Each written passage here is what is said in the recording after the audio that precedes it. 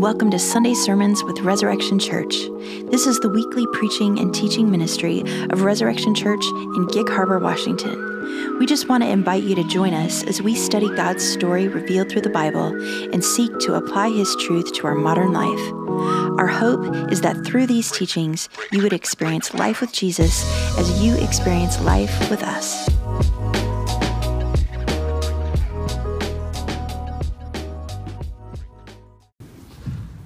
All right, friends. Well, I am excited to get to continue in our time in the book of John. We've been going through this sermon series called Life with Jesus for about a year now. And the whole point of this time in the Gospel of John is to look at people who did life with Jesus. John was one of Jesus' best friends. And to ask the question, what does it mean for us to live out a life with Jesus? What does it mean for us to experience life with Jesus in our everyday lives? And so today our hope is that you would experience life with Jesus even now as we spend time together, so that you would be able to experience and help other people experience life with Jesus when we go from here.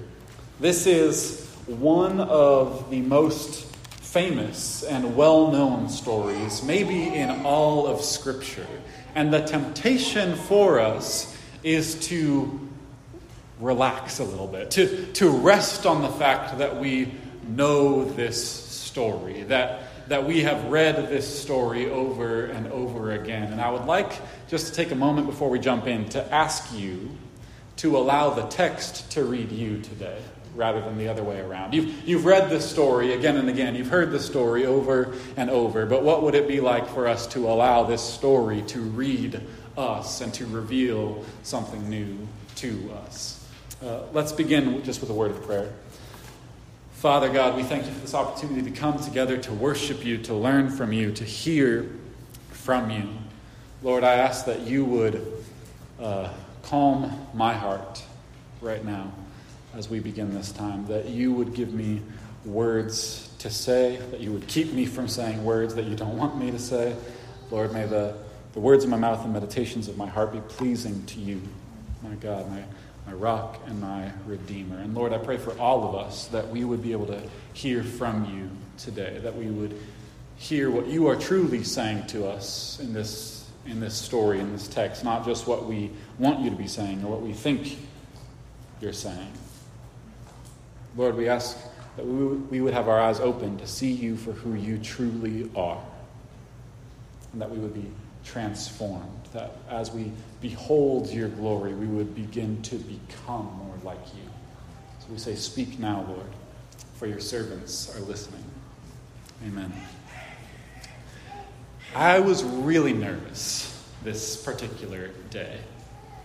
I thought that maybe he might just barge in and be highly critical from the outset. Or maybe he would come with a bunch of questions that I wasn't able to adequately answer. Or perhaps maybe he would only have eyes to see the things that weren't right. It was, after all, his family's legacy.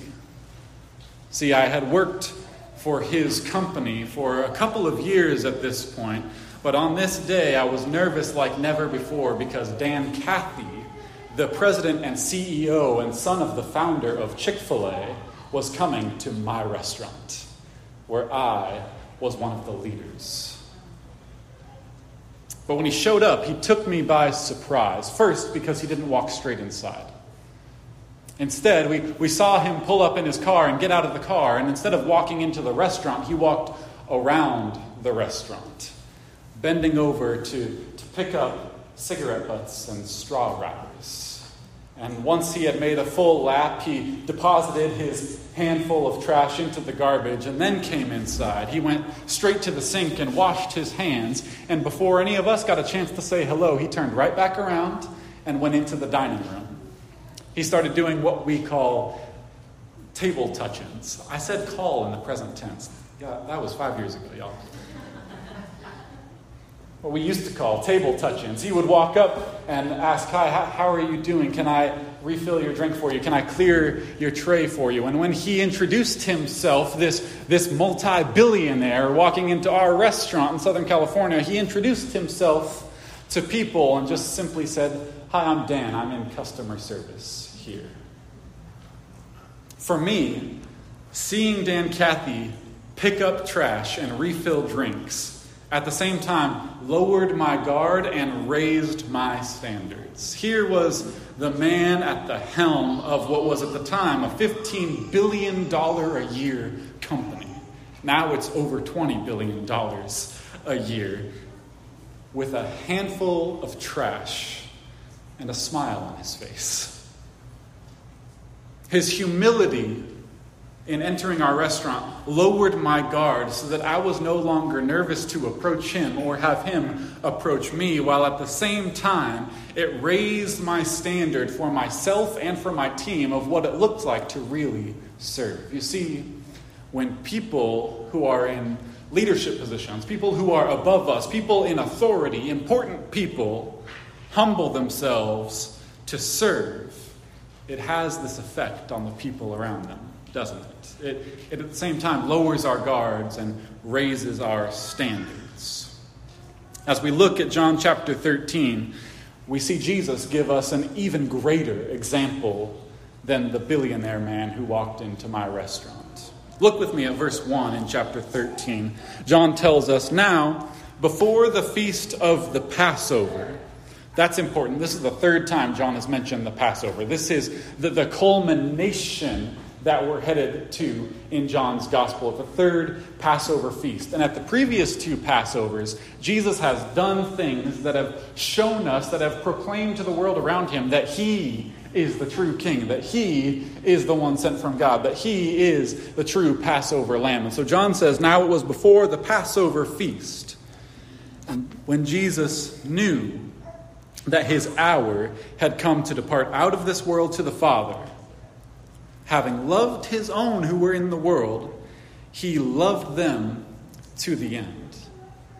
I like John chapter 13, verse 1, because it's actually functioning as an introduction to the rest of the Gospel of John, not merely chapter 13. You could almost think of the Gospel as having two parts, and at the end of chapter 12 closed out the first part, and now we're opening part 2, which is all focused on the last few days of Jesus' life before his death and resurrection. And John thinks it fitting to open this new part of the story with these words, that Jesus, having loved his own who were in the world, that's an active participle. It means Jesus had been loving them and he was still loving them. Now he loved them to the end. John is telling us something about all of Jesus' actions from this point forward in the gospel. He's saying everything that Jesus does from this point on is all about Jesus showing his love to his own. It's all about Jesus loving his disciples, including us, to the very end. How does Jesus choose to show his love in this opening part of part 2 of the story? Look at verses 2 through 5. It says that during supper, when the devil had already put it into the heart of Judas Iscariot, Simon's son, to betray him, Jesus, knowing that the Father had given all things into his hand, and that he had come from God and was going back to God, rose from supper. Let's pause right there, because there's a lot of setting that John is giving us here. First, John tells us the relational setting. He says that the devil had already put it into the heart of Judas to betray Jesus. And yet here's Judas at the table. He hasn't left yet to do his dirty deed. He's still in the company of the disciples. And John wants us to see this juxtaposition of the love of Jesus even to the betrayer. We're going to talk more about Judas next week. So when you read a sentence like the devil had put it into the heart of Judas and you're like, what? That's it. What is going on? Don't lose those questions, okay? But just put them on the shelf for 1 week. That's all I'm asking you to do. We're going to talk about Judas more next week. But I point this out just to say that John is giving us the relational dynamic, the setting among this group of friends that Jesus is having supper with. He also gives us some theological context, though. In verse 3, it says that Jesus already knew that the Father had given all things into his hands, and that he had come from the Father and was going back to the Father, which means that what Jesus is about to do next, he does out of complete security in the knowledge of who he is and what he is here to do. He's not confused about his role in the world. He's not trying to act out so that he can get some kind of affirmation from the people around him. Jesus is acting out of a place of security. And knowing all this, Jesus rose from the table. Can you see the scene? I don't know if you spent much time imagining the Bible when you read. I hope you have, because it really enriches your reading. I wonder if you can see this scene as Jesus is at the table with his disciples. I think many of us probably have had our imagination shaped by some famous artwork of this scene. The Last Supper painting is one of the most famous paintings in the world, one of the most widely distributed images, especially of Jesus. But it's not really accurate to what was going on here. If we imagine the Last Supper painting, what we imagine is Jesus and a bunch of dudes sitting on chairs at a table, and for some reason they're all on one side of the table. Have you ever thought about that? This is not natural. This is not okay. Who does this? It just is weird if you think about it for 2 seconds, and it's not actually historically accurate to what would have been happening. See, Jesus was reclining at table with his friends. In this time in history, a dinner table was not a 4-foot tall platform, or I don't know how tall dinner tables are, 3 foot, 4 foot tall. It was a low platform, low to the ground, and all the diners would come around and literally recline on like a cushion or a couch low to the ground. Their heads would be closer to the table, their feet farther away, and they'd be lounging as they picked food off the table. So when it says that Jesus rose from supper, it's something a little bit more dramatic than politely wiping his chin with his napkin, pushing his chair out, and simply standing up. Jesus maybe rolled to his back and did a sit-up onto his... I don't know how he got up. Maybe he struggled. Maybe he slipped in his hand. But he had to get up off of the floor to a full standing position. See, Jesus is removing himself from the company of disciples and raising up quite high over them while everyone else is still down on the ground. Immediately, you can imagine whatever side conversations had been happening around the big table were silenced as heads turned simultaneously to the rabbi. Clearly, he's about to say something important, so we all wait with bated breath to hear the words of Jesus.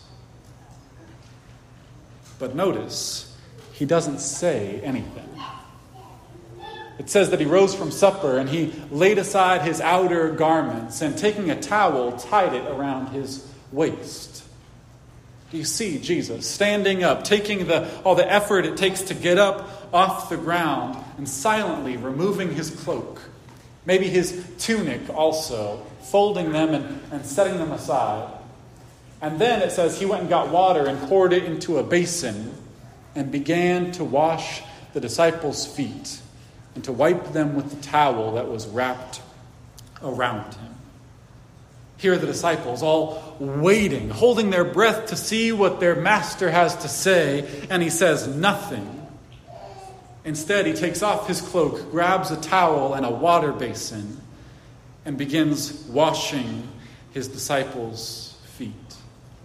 But it's not even as simple as that, because they're all still laying on the ground. Jesus had to go get the water basin and carry it over to one disciple, kneel down on the ground, dip his feet in the water, wash them off, dry them with the towel, pick up the basin, move to the next disciple, and do it again.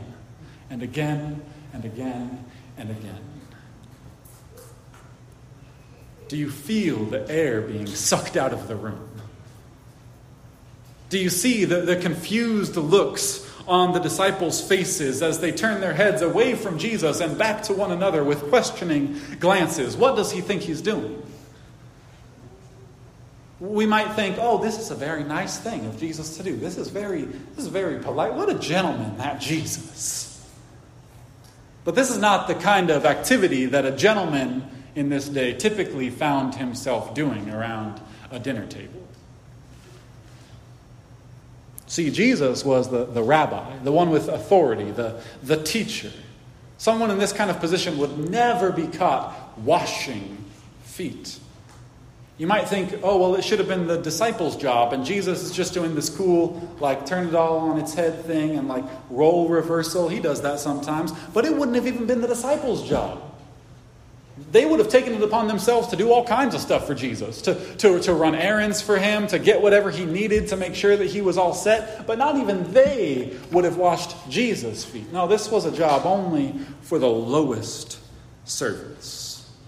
Only those household workers who had the very least seniority and were stuck on the lowest rung until someone else retired and somebody new got hired. That's the kind of job this is. Imagine the dirt caked onto the feet of these men who wandered the Judean countryside for the last 3 years following this Jesus. Now, certainly this wasn't their first bath in 3 years. At least I hope not. But can you imagine how dirty of a job this was? No one would have willingly done this unless they absolutely had to, and yet Jesus does. In fact, Jesus doesn't simply do the act of service. He actually embodies what it means to be a servant.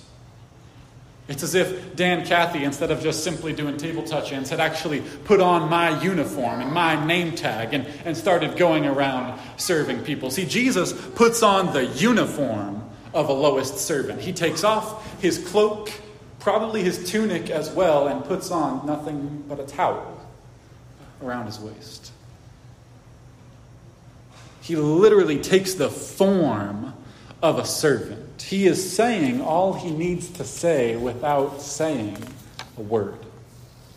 He's humbling himself. And he does this disciple by disciple, friend by friend, foot by foot, all the way around the table until he comes to Peter.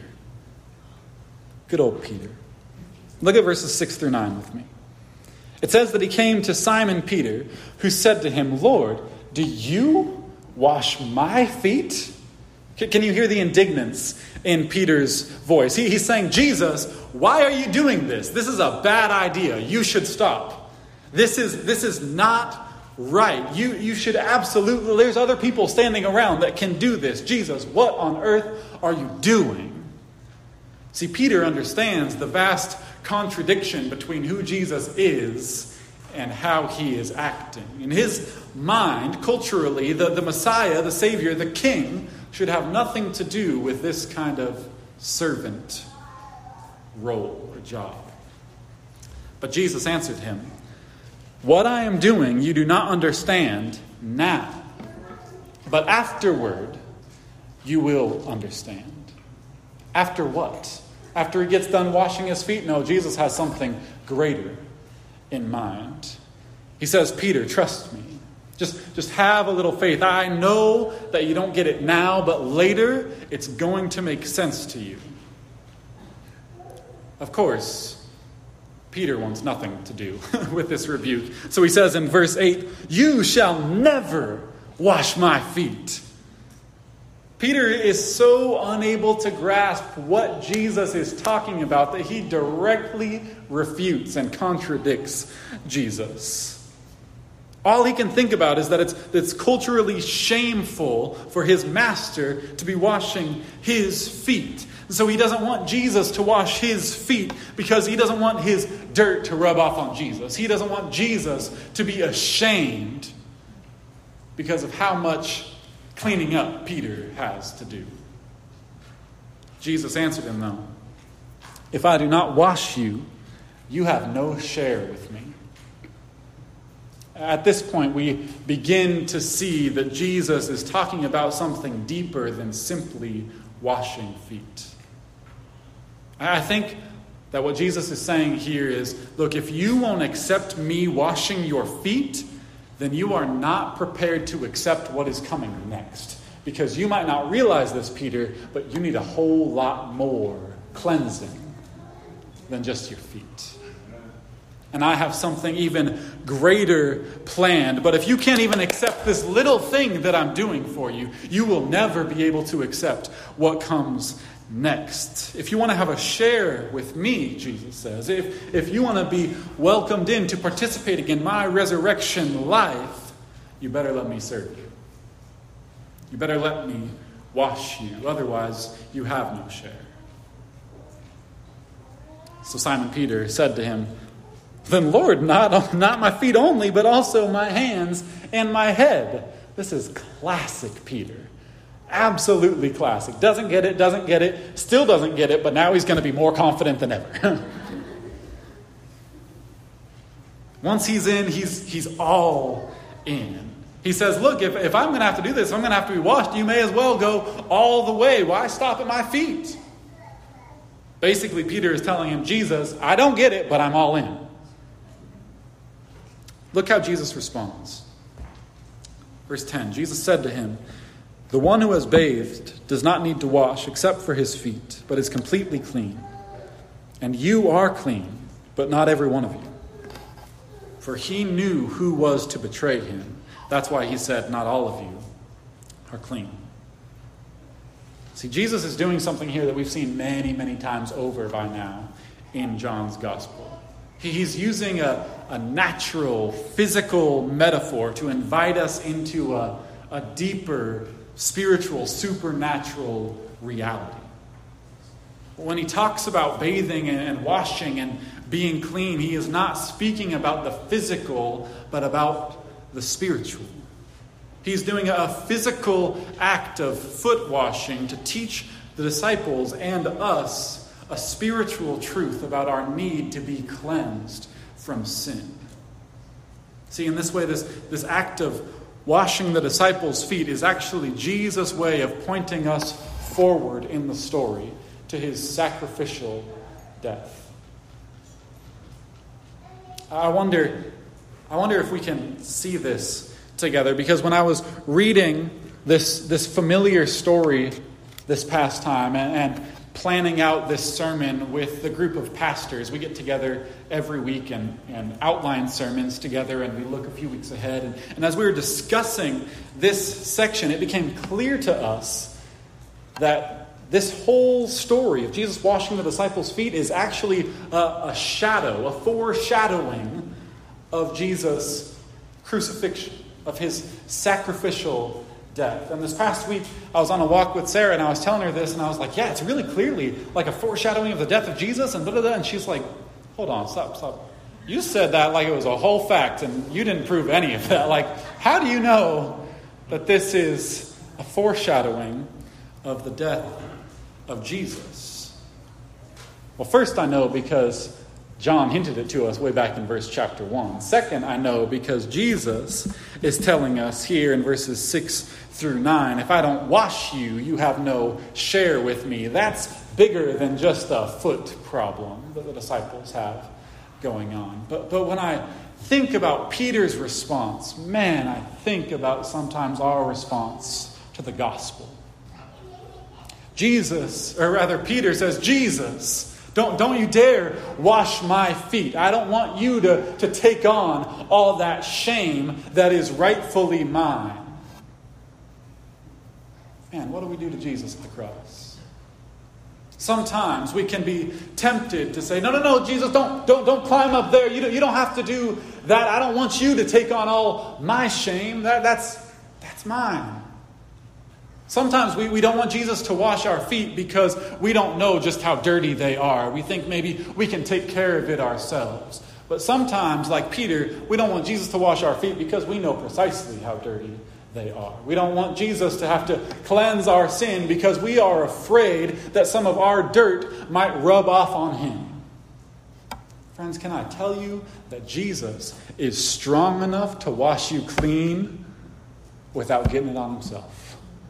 That he is holy enough to wipe away your stains without staining himself. In fact, the Bible tells us that Jesus took on our dirt and our stain and took it to the cross to kill it dead. And when he came out of the tomb on the third day, he left all that behind. See, Jesus did take our dirt, our shame, our stain of sin, but it doesn't stain him anymore. But the thing that most convinced me that this is actually a foreshadowing of the death and resurrection of Jesus happens in verse 12. You see, when Jesus had washed their feet, look what happens. He put back on his outer garments and he resumed his place. Come on, this text could preach itself. What happens after Jesus takes off his clothes, kneels down to serve his friends in humility and service? He puts them back on and he resumes his place. What happens in the gospel? Jesus doesn't take off his own clothes. They are stripped off him as he is beaten by Roman soldiers. A crown of thorn shoved upon his head. He is not knelt down in service, but rather lifted up in sacrifice on a cross. He's brought down and put into a grave, but on the third day, Jesus got back up and he resumed his place. Did he not? We're told that he ascended into the heavens and is seated right now at the right hand of the Father. You see, this story, John is trying to tell us that our sin ain't going to stain Jesus. Jesus' humility and bending down to serve us doesn't ultimately affect his eternity because he's already back up and resuming his rightful place. Jesus gets up, he resumes his place, and he says to his friends, "Do you understand what I have done for you? Do you understand what I have done for you?" It's easy to read past that in this familiar story. But I think that Jesus and John are both hoping that this question will echo to our ears after the resurrection. Do we understand what Jesus has done for us? What kind of humility and service he has displayed to save us and bring us back when we were lost? But what's incredible about this story is that Jesus doesn't leave it here. He could leave this at the end of chapter 12, and we would have a whole lot to chew on. We would have a whole lot to praise God for. We would have a whole picture of the gospel in just 12 verses. But Jesus takes it a step farther. He says, "Do you understand what I have done for you? You call me teacher and Lord, and you are right, for so I am. If I then, your Lord and teacher, have washed your feet," check this, "so you also ought to wash one another's feet. For I have given you an example that you also should do just as I have done to you." Jesus could have said, "Do you understand what I have done for you? You better praise me. You better worship me." But instead, he gave us an application, a way to actually express our praise and worship to him. And he said, "If I, your master, your Lord, have served you, you better turn and serve one another." That's not different from praising God. It's actually a means, a way of praising God. He says, "You also ought to wash one another's feet." And as far as I am aware, there is no other place in all the Gospels in which Jesus does something and then specifically tells his followers that that thing that he just did was an example for them to follow.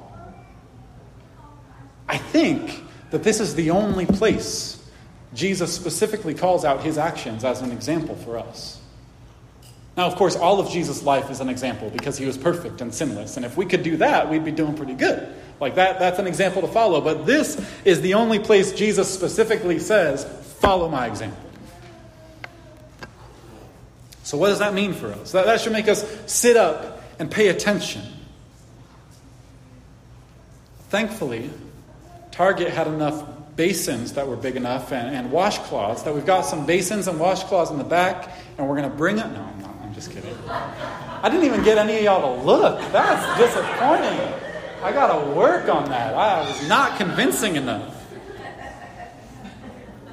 Nowhere in Scripture or in like the earliest church documents is foot washing ever treated as a sacrament of the church.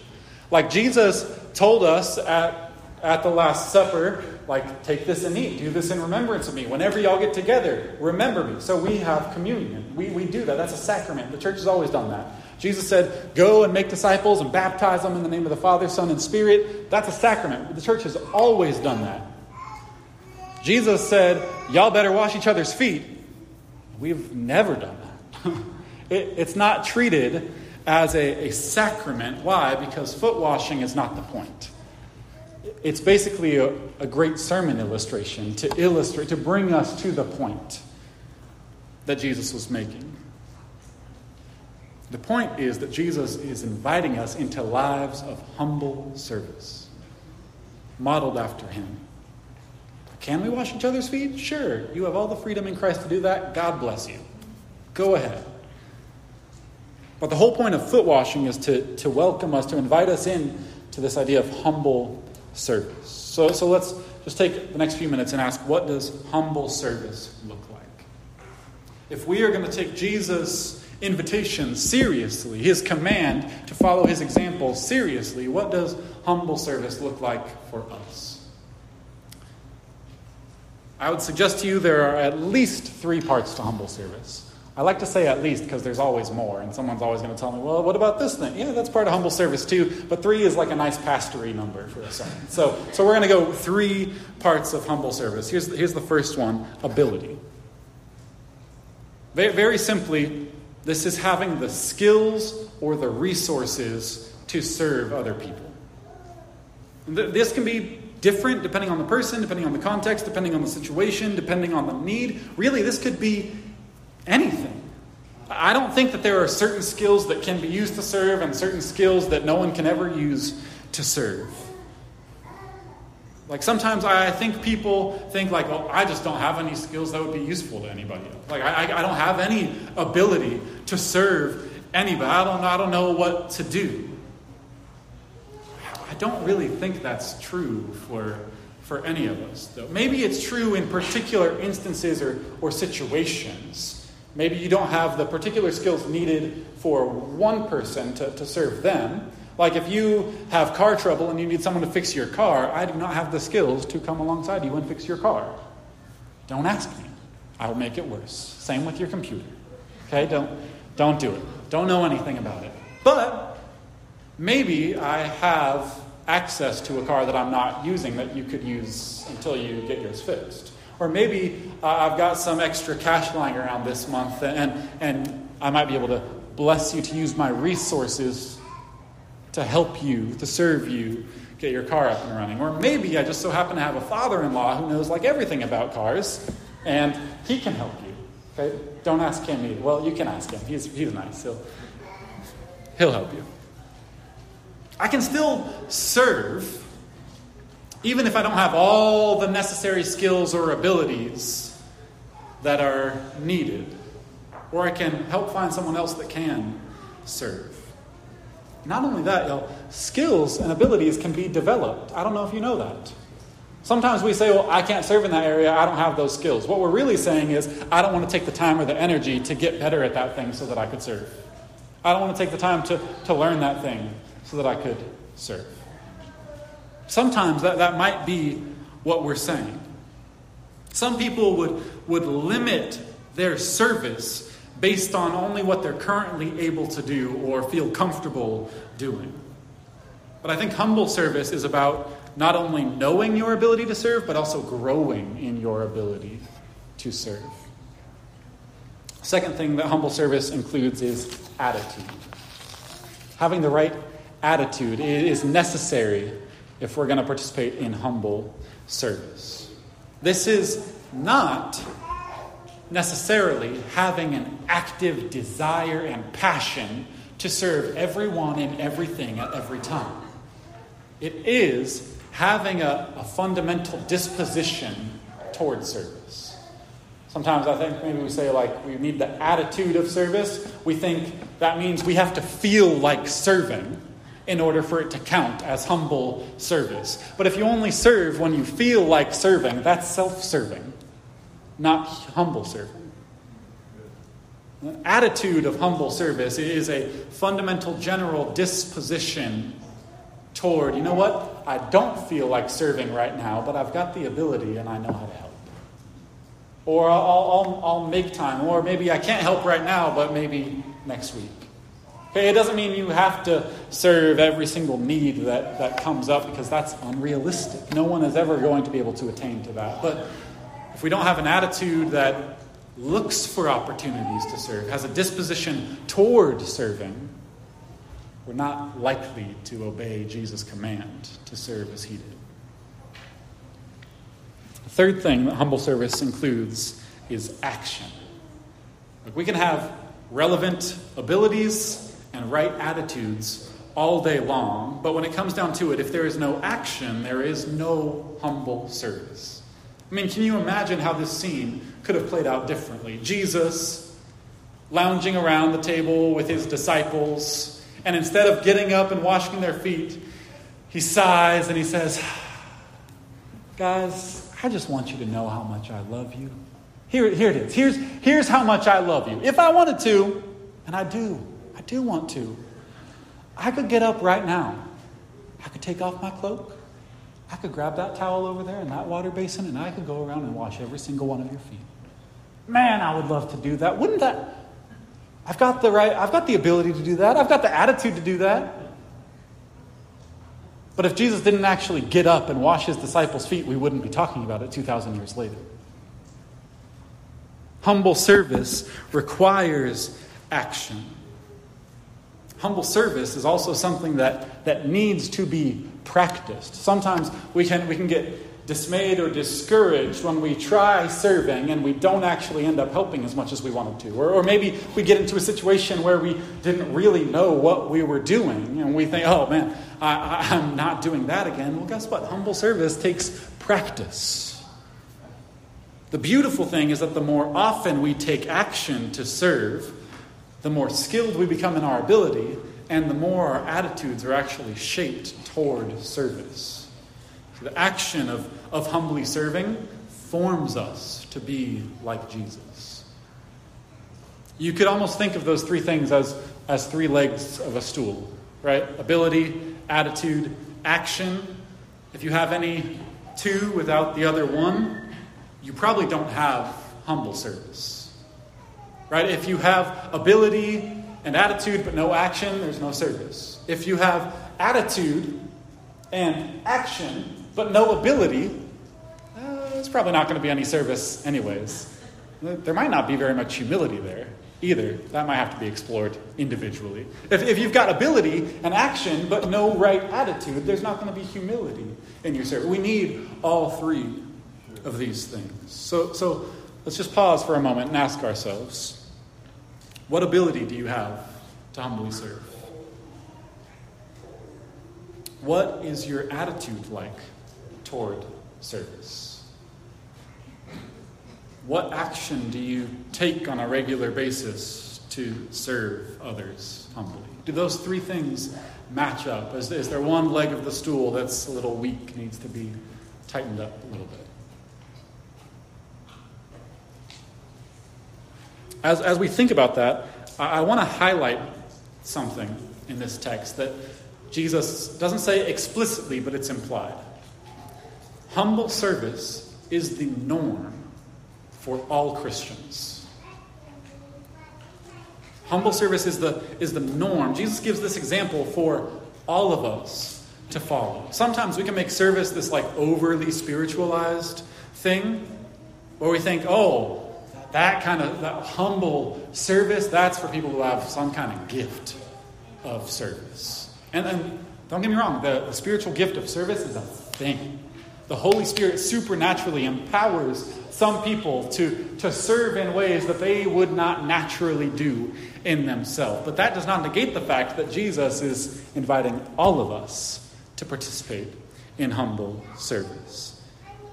Sometimes we say, like, I'm not gifted for that thing, that need, that neighbor's problem. I don't have that gift, so I shouldn't be the one to serve them. Okay, sometimes that's true. If you can't sing, the worship team is not for you. Sometimes, like, there are things that giftings do kind of have to...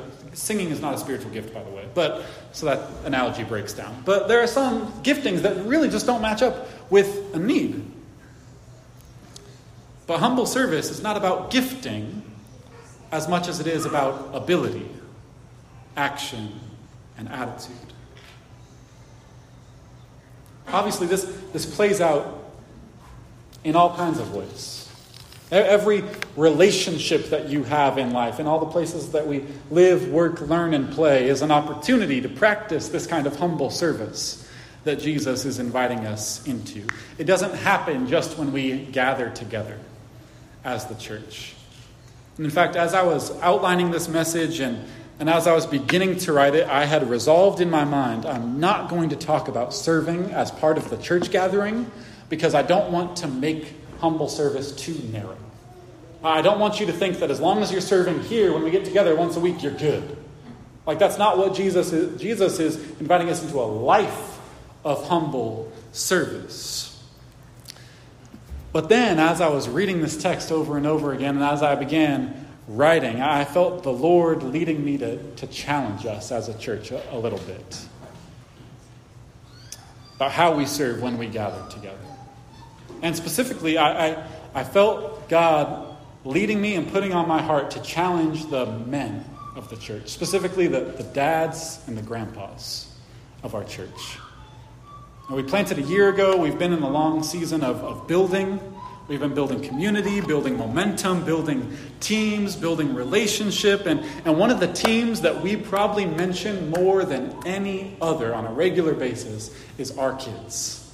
I think if there is one thing that we can do amazingly well as a church that is like, if everything is important, but if we could make one thing the most important thing for us to do well, it's discipling the next generation to know, love, and serve Jesus. And so we talk about kids ministry a lot. In the past few weeks, we've been talking about how we're trying to build up our team so that we can open up our 5 to 7-year-old class, which is great that it's open today, but this is the one time this month that class is going to be open because we simply don't have the volunteers and the teachers for it.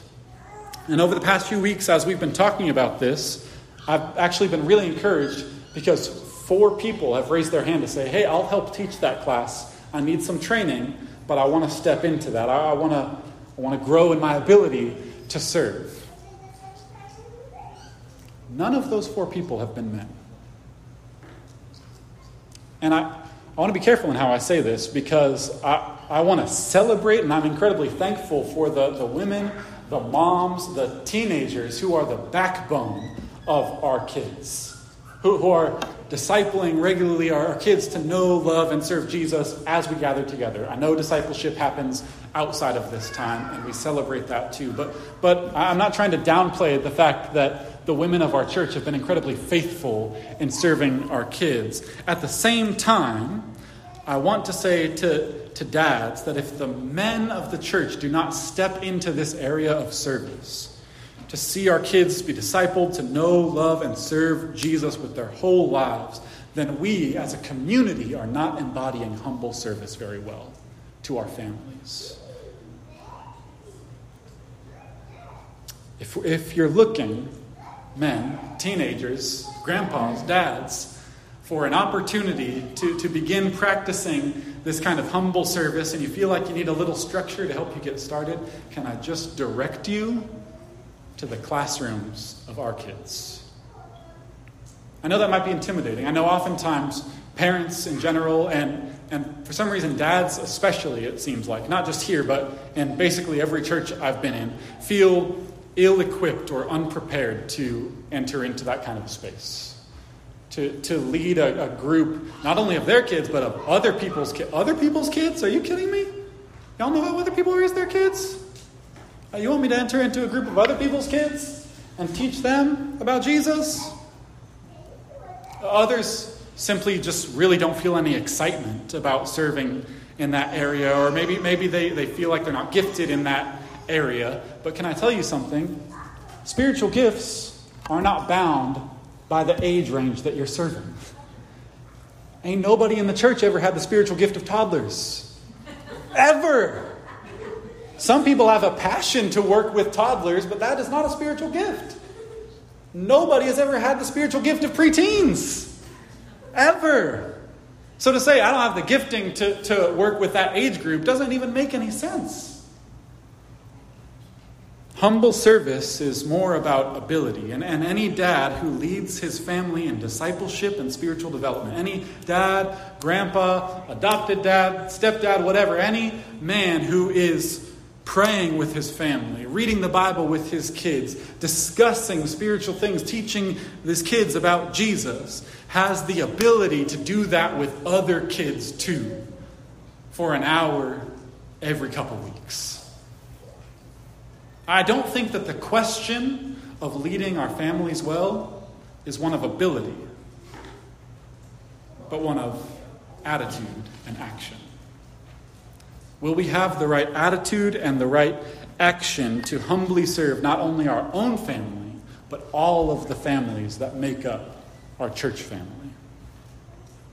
Okay, I'm not saying that every man should go sign up for our kids today. It's not some kind of like guilt thing. I know there's a lot of men that are serving in other areas of the church. I'm not trying to burn anybody out. I'm just trying to say I see this gap in our community. And I'm asking y'all, how can we help address this gap by humbly serving together? It's also not just for dads or for men. Okay, let's pull. I zoomed in for a little bit. Let's zoom back out. Don't want to leave anybody out. This is a command and an invitation for all of us in our lives. What are the things that prevent us from humble service? There's probably as many answers to that question as there are people in this room. But I think if we talked about it for long enough, we could probably boil it down to a few things. Primarily, pride. I think sometimes we can't even recognize our own pride that keeps us from humbly serving in ways that God might be putting right in front of us, whether it's in relationship with a neighbor, a friend, our kid's friend, whatever it may be. Pride most obviously looks like someone who kind of has a consumeristic mentality when it comes to church, who comes and consumes and who sits and says, how can the church serve me? And not asking, how can I, as the church, serve others? That's the most obvious way, but I think that there are some sneakier ways that pride can creep its way into our hearts and minds. Sometimes pride is expressed by only serving when it's most convenient. Sometimes disciples will say, look, I'm too busy to serve other people right now. It's not a good time for me. It's not a good season for me to serve other people right now. It might not be a good season for you to serve in a certain way right now, but that doesn't mean it's not a good season for you to serve in general. That can be rooted in pride because it can be a way of valuing your own convenience, your own comfort, even your own schedule above humbly serving others. Jesus knew that this would be hard for us. And he actually diagnoses pride as the primary cause behind not humbly serving. Look with me at verses 16 and 17. We'll wrap up the passage and we'll end our time. Jesus says, "Truly, truly, I say to you, a servant is not greater than his master, nor is a messenger greater than the one who sent him. If you know these things, blessed are you if you" what? Oh, I lost everybody. If you know these things, blessed are you if you... Jesus doesn't say, blessed are you if you know these things. Blessed are you if you have the right attitude. toward these things. Blessed are you if you feel really good about these things. Blessed are you if you are excited about these things. Jesus says that if you know these things, the blessing comes in the participation, in the taking action. Blessed are you if you do them. Jesus in these verses is essentially saying that to ignore his example and to refuse to humbly serve others is to make ourselves greater than him. That's pride. He says that a servant is never greater than his master. Implication, if the master asks you to do something and the servant says no, or if the master does something himself and the servant refuses to do the same thing, what we're really doing is lying to ourselves about ourselves. We're making ourselves out to be more than we are in our own minds, putting us above Christ in some way or another. No servant is greater than the master, and our master humbled himself. Philippians 2 says that Jesus, even though he was in the form of God, did not count equality with God a thing to be grasped, but emptied himself, taking the form of a servant, being born in the likeness of men, and then being found in human form, he humbled himself by becoming obedient to the point of death, even death on a cross. Jesus is the Son of God, the Master who deserves to be served, and yet he humbles himself to serve us. Jesus serves us by entering into human history, into our experience, so that we can enter into the places where people around us live, work, learn, and play to serve like Jesus. See, that's the heart of the matter, friends, is simply serve like Jesus.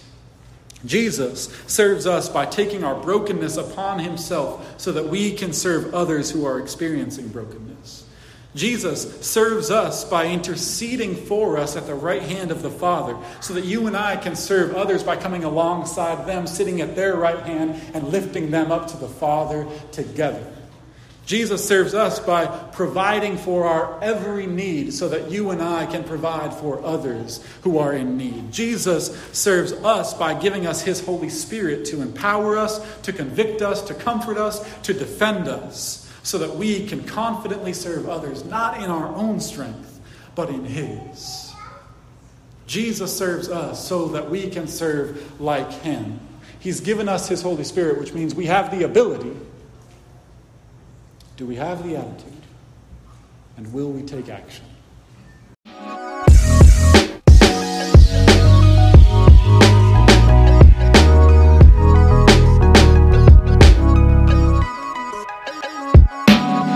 Well, congrats. You made it through the whole sermon. We just want to say thank you for listening to Sunday Sermons with Resurrection Church. Again, this is the weekly preaching and teaching ministry of Resurrection Church in Gig Harbor, Washington. If you want to connect with us, you can do that by going to our website at resurrectionchurch.com. There you will find all the ways to worship with us, and you can sign up for our weekly newsletter, connect with us through a group or event, find a place to serve, and give financially. We're so thankful for each and every one of you, and our hope is that you will continue to live life with Jesus this week.